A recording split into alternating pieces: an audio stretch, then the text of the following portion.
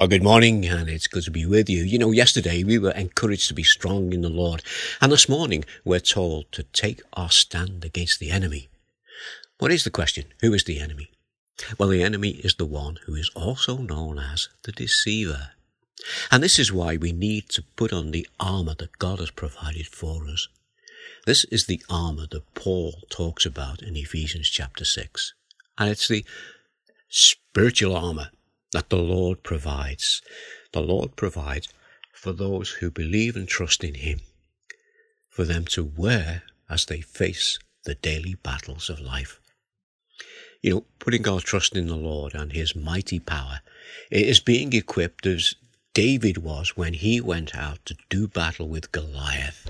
He didn't put on physical armour. The armour he had was the armour that he had within himself. And the illustration of this armour is showing us the importance of being prepared. I wonder if you remember the Boy Scouts motto. I'm sure you do. That motto is, be prepared. 2 words that have stayed with me. Be prepared to face the elements every day when we go out against the weather. Pack what you need before going on holiday. Take all those things that you know you will need, and whatever you do, if you're going abroad, don't forget your passport. Be prepared for that exam or job interview that could affect your future plans. And if you're adventurous, be prepared for the dangers that you might face if you go out into Snowdonia and climb one of the mountains in Wales.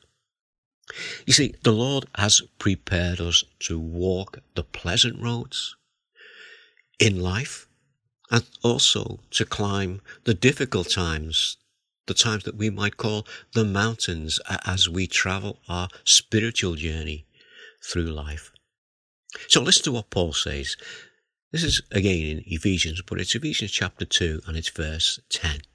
He said this, "For we are God's handiwork, created in Christ Jesus, to do good works which God prepared in advance for us to do." See, God is the one who prepares things for us. And Paul also gave this advice to Timothy in 2 Timothy 4 verse 2. Preach the word. Be prepared in all seasons and out of seasons. Correct, rebuke, and encourage with great patience and careful instruction. And part of being prepared is, as we've been reading in Ephesians chapter 6, verse 11, take your stand against the devil's schemes. And Paul will tell us in the next verse, verse 12, "For our struggle is not against flesh and blood, but against the rulers, against the authorities, against the powers of this dark world, and against the spiritual forces of evil in the heavenly realms." I want us to think about something that Peter says to us in his epistle. Peter gives us this advice in 1 Peter 5, and it's verse 8 and verse 9, and he says to us, "Be alert and of sober mind. Your enemy, the devil, prowls around like a roaring lion, looking for someone to devour. Resist him, standing firm in the faith, because you know that the family of believers throughout the world is undergoing the same kind of suffering." We do see many of God's children suffering for their faith.